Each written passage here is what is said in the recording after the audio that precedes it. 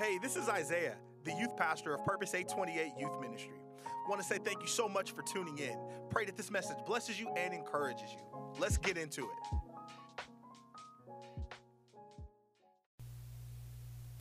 Oh, thank you. All right. You guys can be seated. Thank you so much. Is that yours or that mine? This one's mine. Oh, okay. He's got a backup.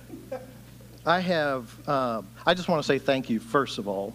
I know a lot of you don't know me. I don't really know you, which is cool because, you know, we have no bias toward one another. At least I hope not.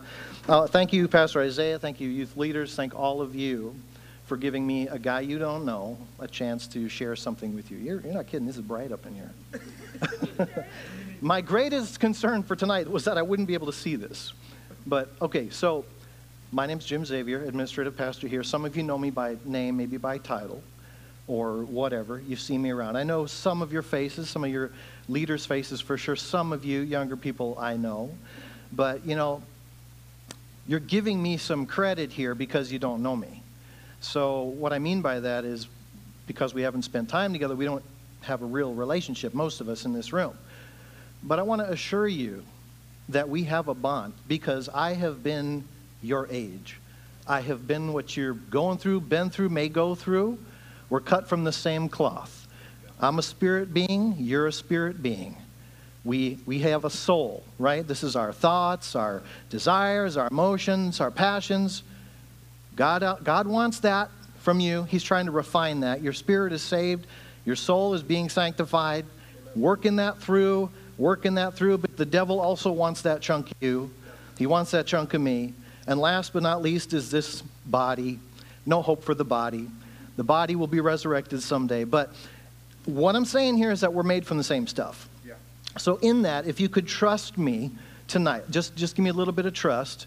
I promise you I will share things with you, hopefully, that will help you and guide you and bring you to a place in your understanding that maybe you haven't been before. Could we all stand up just one more time? Now, I'm just going to ask you for a piece of trust. Raise your right hand. I'm not going to make you pledge an oath. But say this: I need awareness. I need awareness. I need hyper awareness. I need hyper awareness. The end. You may sit down. What do I mean by that? I'll tell you in just a second, but being my age, so you're young, I'm young, you know, in a different way. But being this age, you gain experience. And I've learned that it's much nicer to be on this side of an experience than when you're going through something or when you're struggling through something. And it's not till you get here where you can look back and say, if I just done this or if I thought this or whatever, made a different move, things would have worked out differently. So it's another reason I want you to trust me tonight, because I'm bringing to you some experience from my life. I want to save you what took me 15 years to figure out. Could I help you with that? Would you trust me just enough that I could speak into your life? And I'm going to use the word. I hope you all brought some kind of Bible with you because we're going to go to some scriptures. But I want to save you a lot of heartache, a lot of time wasted. I don't want to see that for you. When I look out here and I see youth, I see energy, I see passion, I see dreams and goals and vision, you say, well, I don't see that myself. You're not looking at yourself in the right way. It's something that the Lord wants for you. Therefore, we should accept that and desire the same. So we have a slide that has the word compromise on it. Do we have that one? And this message is titled, The Truth About Compromise. Y'all know what compromise is, right? Yeah. The definition includes the words agreement, settlement, deal, trade-off, middle ground, right? Middle ground. How does God look at middle ground? We know from Revelation, he doesn't like middle ground very much. He wants to know where you're at. What are you thinking? Are you for me? Because he's with you. Are you for me? And one leg here and one leg here never works out. Tried it, and they're done that. Never works out. 1 foot on the cross, 1 foot on the cliff of hell.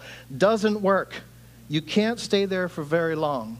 I want to share some things with you tonight that brought me to a place of compromise, and because of it, brought me down to a place I hope none of you ever get.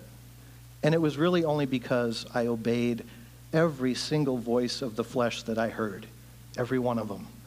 because the flesh feeds on flesh. And you know, it's funny, when you don't have any self-control, it's all about yourself, right? If you have self-control, it's in a way about yourself, but you're actually looking out for God's best interest for you. All right, I'm going to dig in here with something that's kind of creepy.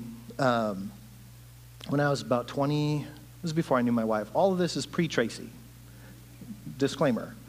My wife knows, I think, most all of what I'm going to share tonight. Nothing should be a big shocker. But when I was in my early 20s, I lived above a funeral home. I had an apartment over a funeral home. You know what a funeral home is?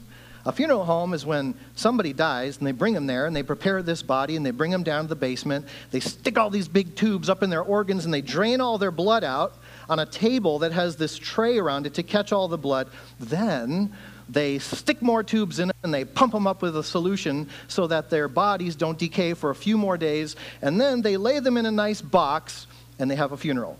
I lived above that. So I lived above Frankenstein's lab. And one day, the funeral director said, hey, Jim, you want to come see what this is like? I said, are you kidding me? No way.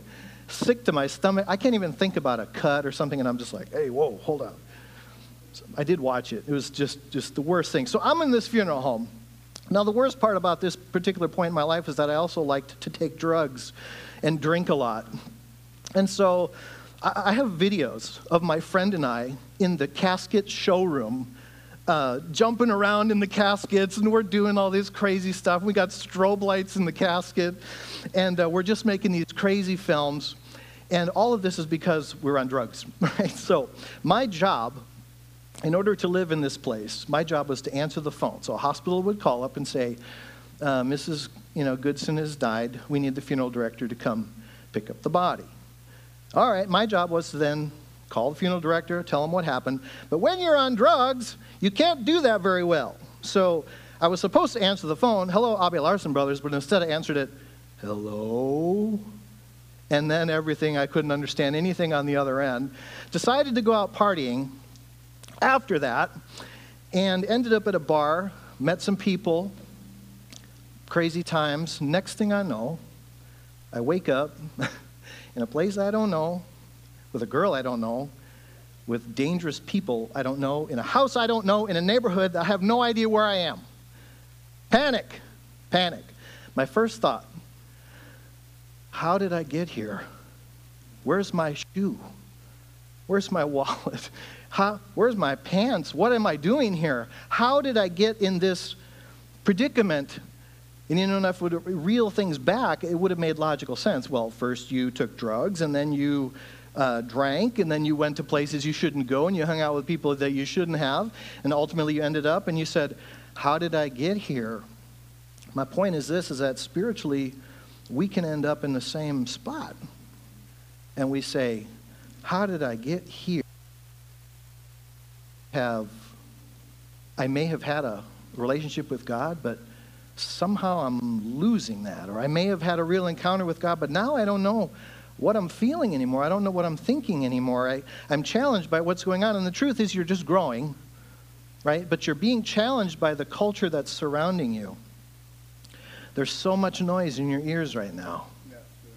There's so much, and it wants to deafen you to the point where you can't even hear your own thoughts. And so when God tries to reach out and speak to you in his gentle voice, in his loving manner, it's too noisy. So ask yourself today, how did I get here? No matter what you're thinking, it's important that you know where you came from. It's important that you know what you believe. What you believe and the conviction that you have about what you believe is what's going to get you through to avoid that 15 years that I went through. That's what's going to get you through. Having a solid relationship with God. Something that makes a difference, not just to those around you, but to your own safety. To get through situations safely. How did I get here? Don't hesitate to ask yourself when you feel lost. Lord, what's going on? What's happening in my mind? What happened along the way? I dated a girl in high school. Her name was Shannon. I remember going to pick her up. I just got my license. And I went to her house, knocked on the door. Dad answered the door. And the dad says to me, do I know you? And I thought, no, you don't, old dad. I just want to get Shannon and get out of here. So he's asking me, do I know you? And I thought, what a dumb question. Your daughter knows me. That's what I'm here for. You know? And I thought, that is just, just want to get out of here. So, but, I thought about it I thought about that moment when I was preparing for tonight, and I thought, it is good to say I have a relationship with God, but what matters most is when he says to us, do I know you? Do I know you? Do I know you? Remember in Matthew 7, many will say to me on that day, Lord, Lord, have we done all these great things in your name? Right? In his name and all this, and you may have heard this message before, this particular passage of Scripture. But in the end, he says, depart from me, you doers of iniquity, I never knew you. And he follows it up by saying, only those who do the will of my Father will enter heaven. So it's easy to say, I prayed the sinner's prayer, so I'm going to heaven. But the truth is, if you're doing the will of the Father, you'll go to heaven. What is that? That's the big question. What is the will of the Father? We're going to get there. And I want to talk tonight a little bit about deconstruction, a little bit about intimacy with God. I'm going to do whatever I can in this time that I have. And the inevitable result of letting your heart slide away. I had let my heart slide away to a place that I wasn't sure if I'd ever come back. And a lot of it was sexual, a lot of it was drug-oriented or alcohol-based. I grew up in a split home. My dad was, maybe in his early 30s. I was 4 or 5 when my parents got divorced. And I lived with my dad on the weekends, my mom during the week. Anybody have a similar situation? So my dad became a born-again Christian, right? And this is what drove my parents to separate, I think. And so I had a couple days of the week with him, and he was planting good seed, and we were going to church and learning about God and doing stuff. And he would drag me to these, they were called Jesus rallies. They're basically hippies who gave up alcohol for coffee with 5 teaspoons of sugar. And, they had a little kids' corner over here, but it was more coffee. They just put more sugar in it for the kids. And and I remember sitting around his little apartment when he was just saved, and they were singing like Puff the Magic Dragon. You guys know this song? Just old hippie music, and they were trying to make it spiritual. It was so great. Okay, but that didn't last very long because my mom got remarried right away. My dad, it took him some time, and he got remarried when I was maybe 11 or 12, and then he moved. So my Christian communication with the world had stopped. I used to go to summer camp, just like you guys. I used to go to church all the time. I had friends at church. But when he moved, I had no way to go to church because my mom wouldn't take me. And she didn't like any of that. So I'm living with now heathen mom for 7 days out of the week. And as it goes, she also liked to party. And, there was lots of violence in the home. And there was lots of anger and different things going on. So my go-to was to get out of there. Whether it was in my room, whether it was out of the house, I'm just away from this. And I just tried to avoid because it scared me and it hurt me, and I didn't want to I didn't want to feel that way. But I want to ask you a question. I love to ask questions. Is the world united today?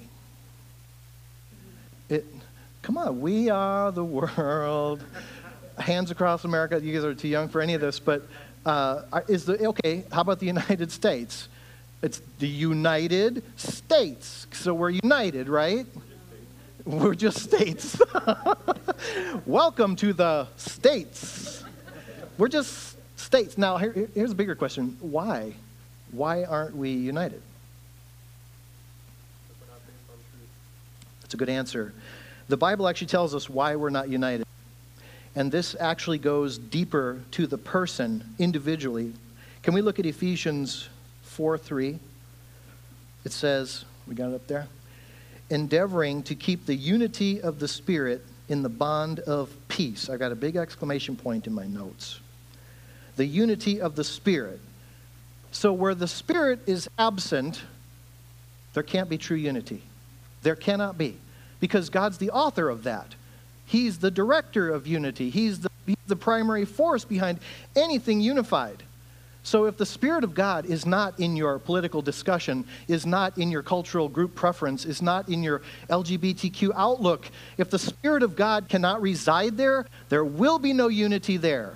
So I guarantee you, no matter how much you want it, world peace and all this stuff will never come until the Prince of Peace is in charge, because he's the author of that. Do you know what happened at the church of Ephesus? This is crazy. There were rulers and authorities of that age, and they had really embraced evil to legitimize power, and in forsaking their original love for Jesus Christ in this early church, the grace of Christ, the messages that should have been there, the love of God, the compelling of the gospel, had all been eroded, and they adopted a theology of hate and anger as a means of perpetuating control. Does this not sound like America? Perpetuating hate and anger for the sense of control, right? We live in a day not unlike Paul himself. Romans 15:5 and 6. Now may the God of patience and comfort grant you to be like-minded toward one another according to Instagram, that you may with one mind and one mouth glorify the... Let me back up. According to Jesus Christ, Christ Jesus, that you may with one mind, that's unity. One mouth, there's unity. What we are thinking, what we are saying together can only be unified if it comes through the Spirit of God. That's why it's almost impossible to have fellowship with unbelievers. God says, don't have fellowship with unbelievers. Not that you can't have non-Christian friends. You have to be able to get into the mix to make a difference, right? But you should not adopt and change and compromise yourself to fit the culture's demand. Culture is demanding right now. The culture will not ask you, do you want to believe this? They're going to say, you need to believe this. They're not going to ask you. The culture is going to demand it from you because it's not godly.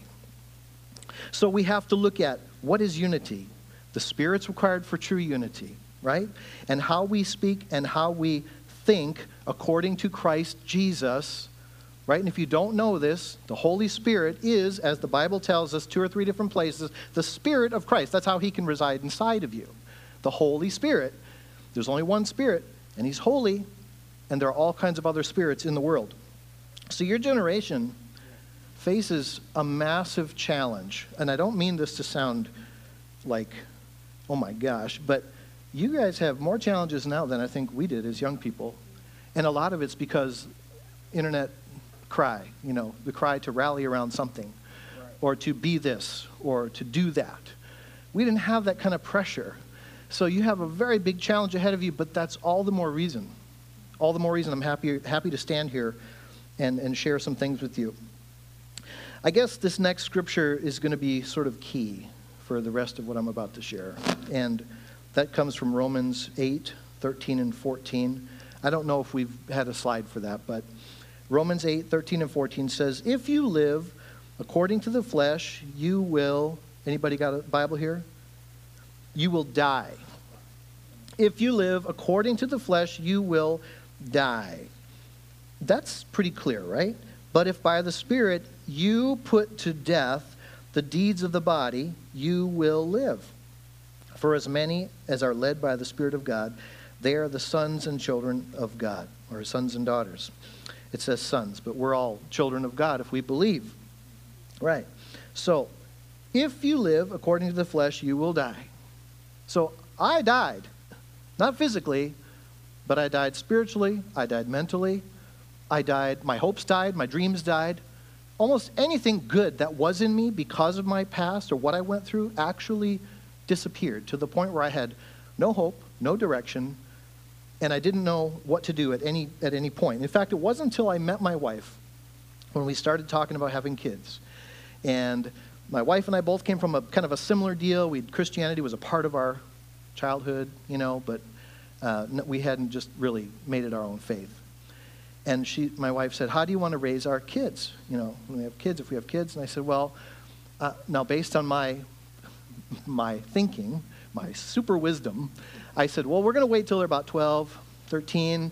we'll get all the brochures from all the religions of the world. I'm thinking there's this library of religions around the world, and you just go there, and you get all these brochures, and I said, we're going to lay them on a table, and this is Pastor Jim, okay? We're going to lay them on a table, and when the child's old enough to understand what they think they want to do, we'll let them pick one, and we'll just support them. It could be gay, it could be occult, it could be, whatever. And my wife goes, no.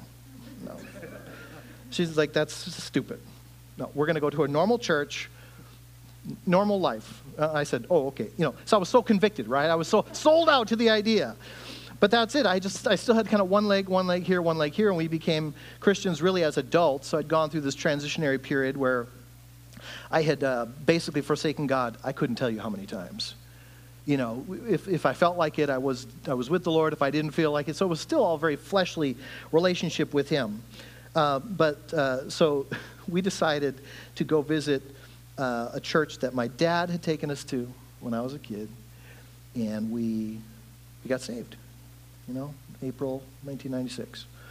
And so as an adult, so I had an understanding of God as a child, and I really felt like I was maybe even born again as a kid, 5 or 6, drinking the coffee and whatnot. But it wasn't until we really got together that my life started to turn around, and it's not because I met my wife. It's because we met the Lord. And simply entering into his presence, simply entering into what He always wanted for us. I have 2 daughters. They're in their 20s, right? And they don't always do, or they didn't always do what we wanted them to do. But when they did it on their own, finally they did it on their own. Whether it was take a crap or, do the thing that we told them to do, whatever it was. We were so thrilled because they did it on their own. And I felt that same way when we came into the Lord's presence and He said, this is what I've been waiting for. This is years and years and years, my son, I've been waiting for you. And I just, as a father, I can now see that. I can see that grace that is endlessly being extended toward you no matter the decisions you're making right now. This grace is just pouring out and pouring out and pouring out. And it's just going to take a moment to wake up and say, thank you, Lord. I received that. And all the stuff you've done, all the stuff I've done, I don't share my testimony very often because it's way too dark and I don't like it and it's dirty and I don't live there, But it's a place that I've been and it's a place I don't want anyone else to stop in and live. I really don't. This whole move about deconstructing really has torn me apart. Some of you may be going through it. I don't know. But there's a movement now, and I call it a movement because it's kind of coming back around, but postmodernism started in the 1950s, somewhere in there. And here's the basic idea. There is no absolute. There's no absolute ethical code. There's no absolute moral grounds for anything. There's no absolute leadership. There's no absolute authority. So guess what? If I don't like it, bye. If I don't like how I feel about that, bye. And we take everything that has an absolute and we toss it out the window. Well, where does that leave God? God is our absolute moral compass. He is the one who authored the direction of that compass, and it always points toward heaven. Always. Always, always, always. But what happens is, if we take on this deconstructionist mentality which says, I don't trust authority, every system is broken. You see, how they make it work is they problematize everything. We see this again and again and again. It doesn't matter how good a situation actually gets. Hey, I feel like we're kind of coming out of this. Well, it's still bad. We have more work to do. They're always going to problematize the thing, so it can never really be great, right? And so by doing that, you always put a wedge into hope. You put a wedge into a place that you feel like, hey, I can come out of this, but it's always going to drag you back. And then when you kill authority in general, well then, you alone hold that moral compass. You alone make every decision based on how you feel, what you want to do, when you want to do it. You don't care about the Word of God. You put everything aside until that compass, becomes your golden, baby, but it's always pointing this way. And if you're the one making all the moral decisions for your life, you're going to fail. I'm living proof of that. If you're the one making decisions without the Spirit of God, there will be no unity in what you're doing. The Scriptures prove it. I'm not here to prove it. The Scriptures are proving it themselves. So we have to Who held their hand up when I had us all stand up and you said, I need awareness? Okay, we need hyper awareness. Hyper, you know what hyper is? Hyper is like enhanced, extra, over the top. I need over the top awareness. The Bible calls it discernment. But in this culture, in where we're at today, your antennas need to be like, when I was a kid, the TV had these old antennas up on top. And just to see a show, you had to move these antennas around because you're trying to catch the airwaves, you know, and it's like, thank you, Lord, for the internet. But, you know, we were happy with that. But anyways, we need our antennas way, way up because the Bible tells us that our adversary, the devil, walks about like a roaring lion seeking whom he may devour. And the way he does that is to see who's not paying attention. So if you get caught up in a cultural move, whether it's about your sexual identity or something else, and you're not really focused on the Word of God, but again, teeter-tottering between the cross and the grave, you're not going to do very well. Again, I'm living proof. So everything's labeled now, right? It's misogynistic, it's racist, it's homophobic. We've even gone so far as to label biology as a problem. Well, you don't know if you're really a boy. I heard in Canada, did you hear about this? They passed legislation, or they were trying to pass legislation, that when they issue a birth certificate in the hospital, has no gender on it. They hand it to the parents to make the decision in whatever they believe. They're holding this moral compass. Whatever they believe that child is, they'll write it in later. Think of the detriment to that child. Never given the chance to be what God's called them to be. Never allowed to say, hey, but wait, I'm not a girl if you're a boy, or whatever the case may be. And the parents are off on this direction. You never have to worry about that. Nobody's here to put a lid on you. God's going to take the lid off of you, right? You don't have to submit to what culture is trying to tell you. You don't have to. You don't have to. I know it's hard. I know it's hard, but you really don't have to. Jesus said, abide in me and I in you. This is from John 15. Do you remember this? The vine and the branches. It's one of my favorite scriptures. Abide in me and I in you. And as the branch cannot bear fruit of itself unless it abides in the vine, neither can you unless you abide in me. That's John 15:4, if you want to write that down. Knowing God's voice.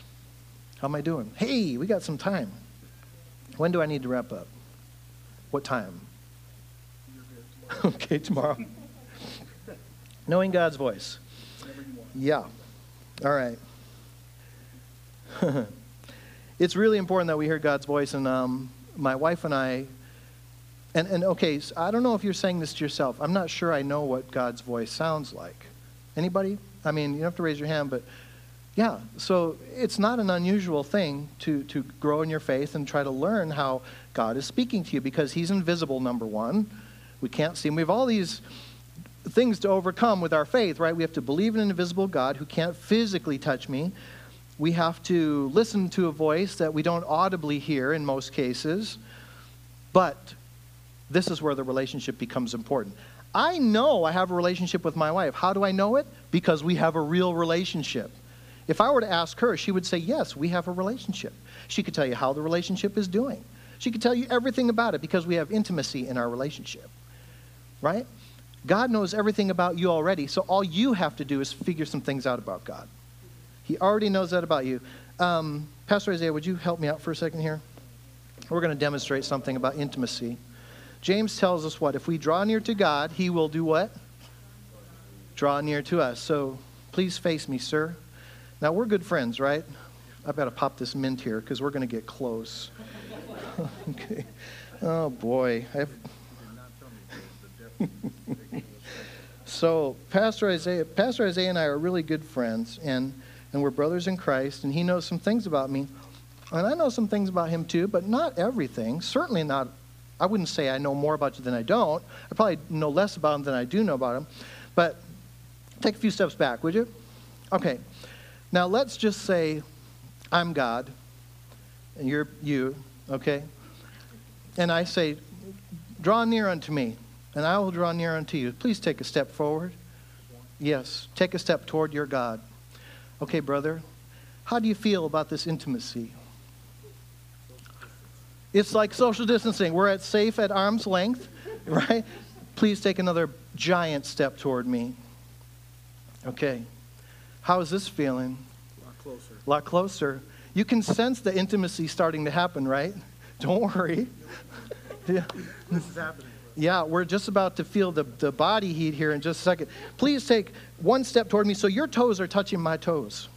Do it. Do it. And you can't lean back. Touch my toes, brother. Are we close? Oh, yes. Does this feel different than when you were standing back there? Yes. What's different about it? My closeness. Breath smells amazing. Thank you. Yeah. Okay, so now put your forehead on mine. All right. Is this close? I think we can be closer. This is, okay. How's this? This is good. Yeah. All right. Thanks, brother. Thank you. That's it. Yeah. I want to show you there's a difference between this and this. I'm talking to this group right here, but right now, Brandon, I'm talking to you. There's a difference. When you are out in the world and you got culture, boo, and God says, I want this.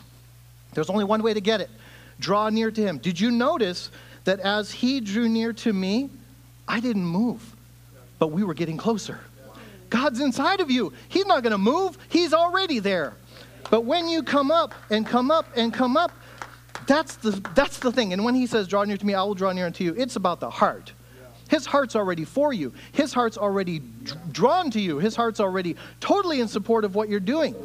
God wants that kind of intimacy with you. And I'm telling you right now, here's the key, golden key. Golden key. If you don't have that intimacy, you won't be able to find this. Therefore, what does it say? I got to back up here. Romans 8:13 and 14. No. We want to look at Romans. What do I want to look at? Yeah. 13 and 14, it says, if by the Spirit you put to death the deeds of the body, you will live. Right. So you've got some spiritual homework to do. Who loves homework? I do. Oh, somebody raised their hands. Proud of you. Proud of you. You've got spiritual homework. That spiritual homework is, Lord, is to pray, right? To pray. God, how can I get closer to you? What can I do to get closer to you? He's already there. If you've accepted him, he's already here. So what can you do? The Bible says, shed the things of the flesh. Do you have any idea what that means? Yeah. Right? If there's anything in your life that is against the Word of God, number one, and it's clearly written what God doesn't like. He doesn't like sexual immorality, right? He doesn't like boasting. He hates pride. There's so many things God doesn't like, but if we fill our lives with those things, those are the things we need to shed. And in doing so, you get closer to God. Now, here's where the challenge comes in. To have a reason to want to get closer to God. Why do I want to get closer to God? Because just like King Solomon and so many others in the Word, God promised, if you obey my commandments, if you do not go with false or worship false gods and go with foreign women and do these different things, then I will bless you, I will take care of you, I will watch over you. And twice, I believe, he appeared to King Solomon and told him the same thing. And it started off pretty good. And in fact, God said, look, I'll give you whatever you want. Just tell me. Name it. Name it. How would you like that to happen to you? Yeah, what would you ask for? But he said, I want to be the wisest person in the world. I want all the wisdom so I can rule justly. So he had a good motive. And I believe because of that, God gave that to him. And so he started off great.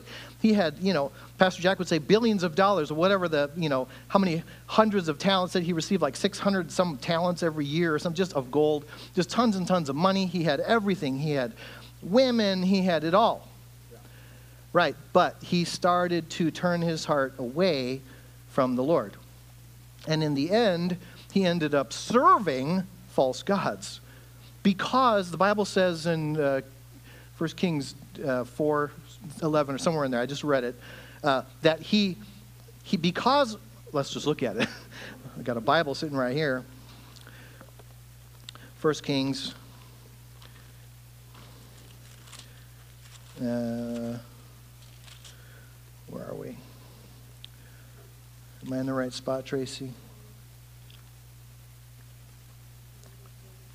Oh, where am I?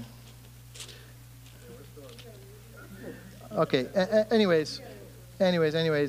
Yeah, okay, so we're at chapter 11. Yeah. So 1 Kings 11:1 says, but King Solomon loved many foreign women. Okay. God often uses a harlot or a prostitute or something to denote our hearts departing from him, leaning into something else that we shouldn't. Right? A love that's not his love. And it says here that Solomon loved many foreign women. And in verse 3 it says he had 700 wives. Ouch. Princesses, 300 concubines. I mean, ouch, my wallet was crying, not me. And so it was when Solomon was old that his wives turned his heart after other gods. Okay, just put it into modern context. We can make a parallel here. I think it's fair. Because the Bible says that all things written in the Old Testament were for our benefit to learn from in the New. So we can look at this and say there could be a lesson in here. Are we clinging to something that's causing us to turn our heart from the Lord? When I was 18, I know this is going to be at the end, but do we have that picture of me that you could put up? So this is me at age 18. Yeah. Looking at this picture, I feel awkward because I remember when it was taken, and this was a going-away party. I was going to go into the Army. I went into the U.S. Army for a few years. And I was 18 here. And I just want to be honest with you and say, by this time, most of the damage had already been done in my life. So I'm speaking to you now. Because as a father and as a friend and as a pastor and a brother, I do not want you to go through what this seemingly smiling young man was going through. When this picture was taken, my life was a nightmare. A nightmare. And I have a pentagram necklace around my neck, and the things in my heart were so dark and so wicked. I had lived a life of total debauchery, so ashamed, and to get away from it all, I thought, I need to get a life. I'm going to join the military. I'm going to do something good. But to look at this picture here just reminds me that if you're mostly younger than me, right, in that picture, right? So you're in some formidable years, some real special times right now where you have an opportunity to bust through and not end up like that kid. I don't know that guy anymore. At one time, when I got into the Army, I dove a little deeper into some of the things that I was interested. One of them was my sex life. And for about 2 years, I didn't know if I was gay or straight. I had relationships with men, women, older women, transgender people. I had all kinds of relationships. I've had knives in my belly. I've had knives under my nose. I've had guns in my belly. And all this happened because I chose this life. All of this happened because I made the choice to feed my flesh. I knew the truth when I was a kid. I knew the truth. But I put it away. I put it away. You have an opportunity not to do that. There's a danger in not knowing the voice of the Spirit. There's a danger. What do you think that danger could be? Well, not only do you not know what the Spirit really wants for you, but you can't respond. This is one of the reasons I'm glad we can still speak some Japanese. I'm going to speak some Japanese. Anybody here speak Japanese? I need every single person not to understand what I'm about to say. Oh, you understand some? Okay, well, yeah, you were in Japan, weren't you? So, here's a problem, right? 答えしなさい。答えしなさいよ。愛しますか？私は愛しますか？愛しますか？答え知らない。答えし、how's it go? しなさい。I'm telling you, answer me, answer me. Do you love me? Do you love me? Answer me, answer me. But see, you don't know what I'm saying. You can't understand enough to respond. So you have to cultivate. I had to learn Japanese to understand how to just say, boy, is this salad delicious. サラダはおいしいよね。おいしいですよね。And you know, having that sense of being the foreigner in a foreign country where at first we didn't understand anything that was going on, the more we learned Japanese, the easier it was to flow in the society. The more you know the Spirit of the Lord, the easier it will be for you to manage your Christian walk no matter what age. Look, I go through struggles now. Not the same things I did when I was 15, 16 years old, but, you know, when I was 15, I started hanging out with a group of guys that went down to Rocky Horror Picture Show. You heard of this? Don't watch it. I've been asked to not encourage you to do all these things I'm sharing with you. So I got involved with... I'll get the email later. I got involved with a bunch of people who went and saw this movie, and it's a crazy film. It's all about sex, and it's a transvestite guy who's actually an alien, and he tries to, you know, basically make it with everybody who enters his place, and in the end, the castle takes off, and it's all sad. So, but because of this, the type of people that were typically attracted to this movie were in the same position I was. Lost, floating around. They didn't really have a whole lot in their lives. They certainly didn't have any direction, and this led to orgies. It led to other drugs, other parties, other things. And I kept finding myself saying, how did I get here? I kept repeating that phrase in my mind over and over. And I would do this dumb thing, and I'd say, well, how did this happen? And I would do this dumb thing, and I'd say, well, how did this happen? And, you know, the hardest part for me to reconcile with all this was, it was all my fault. But I couldn't accept that, because I was always blaming something else for not making me happy. I was always looking for a scapegoat to justify my behavior, right? Because my moral compass was gone, dissolved. I had lost it completely. There's a danger in not knowing the Spirit, and that danger is really that you can't respond to the Spirit. And so when God says, listen, my son, listen, my daughter, this is what I want you to do. This is the direction I want you to go. This is how I want you to do it. This is how I want you to administer your life. And he'll tell you these things. Not all at once. Thank you, Lord. But he will tell you. And we've talked about intimacy, but we all want to believe that our hearts have some good in them, right? You're a good person. Pastor says, yeah, you're a good man, right? Yeah, you're a good man. Would you say you have a good heart? Yeah. I believe my wife has a good heart, you know. Anybody else happy with the condition of their heart? Okay, all right. Well, I want to show you truthfully what Scripture says about the condition of the heart, and this is all the more reason we need to press. Press. Mark 7:21 says, for from within, out of the heart of man, comes evil thoughts. Still love your heart? Okay, Jeremiah 17:9, the heart is deceitful above all things and desperately sick. Who can understand it? This, in the Hebrew, this is used figuratively very widely. Okay, so many applications for this, but it really points to feelings, the will, and the intellect. Okay? What part of our spirit, soul, body is this? This is our soul. Right? This is where we think about things, how we process information, how we process things about the Word of God, the heart, how we look at our culture, what decisions we make on what's going to mix with that or not, right? God didn't like his people mixing with other people. It's not because God was racist. It's because he knew if they got involved with the idols, they would also fall. It's really something. I'm going to go to my last page of notes, but I still have a little bit of time. Yeah, I'm just going to review this for a second. Hold on. Yeah. Right. So the Bible is our source for truth. I know you know that. And you hear a lot of good teaching here. And you have people around you who can support, people who will do really good things for you, go way out of their way for you. I know that you have a safety net around you, in this church especially. I know that.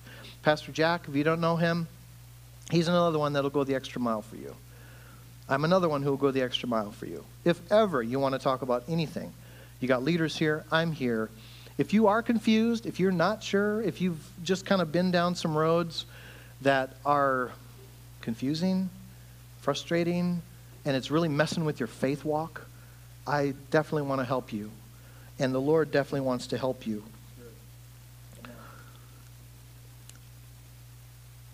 We are living in a time like no other.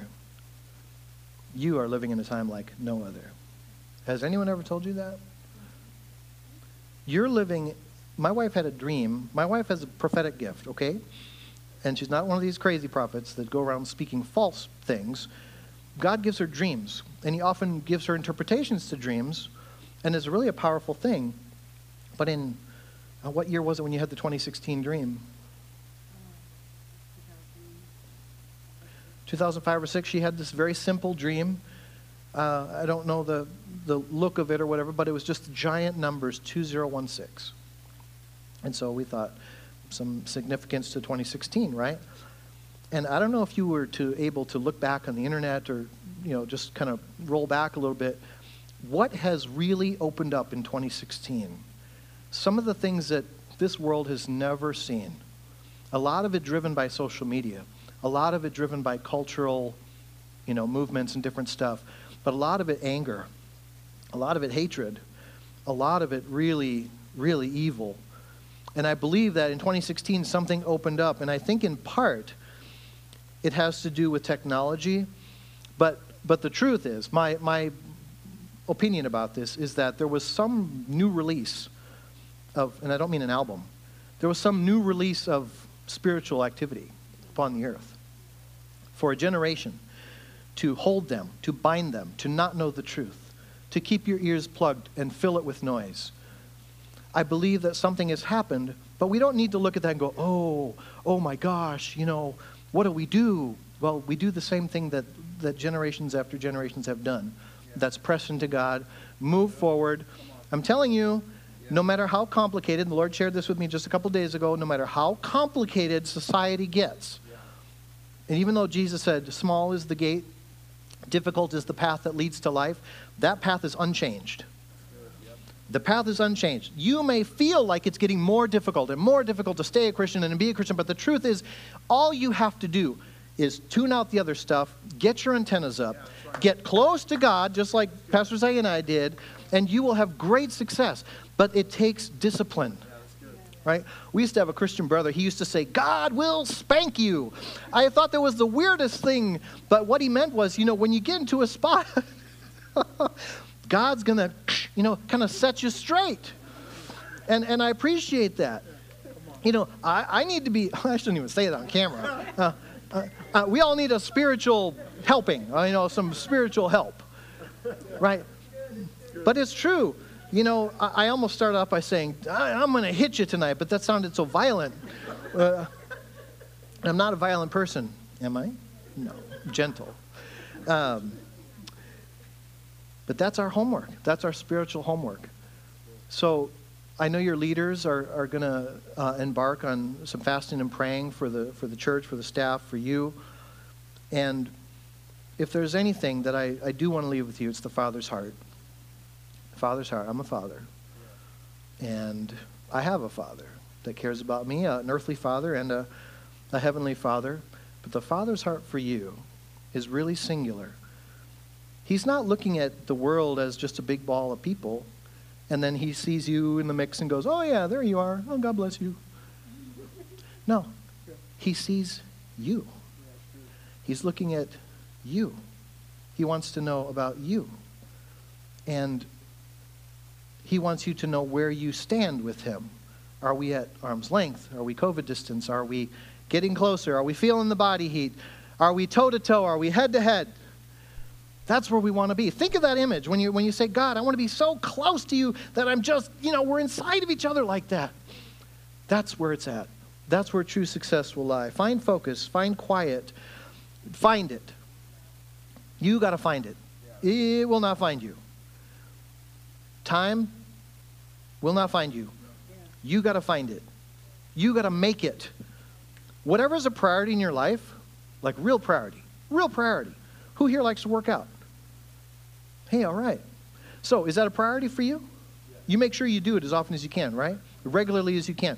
Why is that important to you? Because you want a healthy body, you want to look good, you want to feel good, right? So you understand the benefits of that.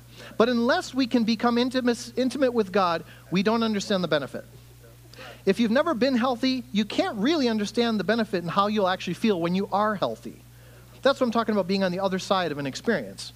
I can now look back and say, yes, I get it. That's what I went through. This could have been avoided, or whatever the case may be. But we have to gain that intimacy with God. If you're going to see a change in your life, get the questions answered in your life that you need. And God will provide. Right? James also present. Why is James night? My name is James. James promises that if we ask God for wisdom, he will not hold back, but he will liberally give it to us. Right? But we have to be able to hear his voice to receive that from him.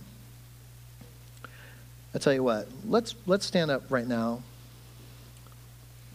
I want to pray for you, and I'm going to ask Pastor Isaiah to lead a prayer if he feels so inclined. But I love you. I'm just going to tell you right now. I don't know each of you by name. Thank you, brother. But in my heart of hearts, I do love you, and I care for you, and I want the best for you. Some of us are quiet. We don't say a lot, but we feel a lot. And some of us are vocal, and we think, oh, that's, the noise box. We know everything about them because they just bark. There's no filter. Remember that. Thank you so much for listening. Stay tuned next week for more content coming from Purpose 828, and make sure to hit the follow button on Spotify.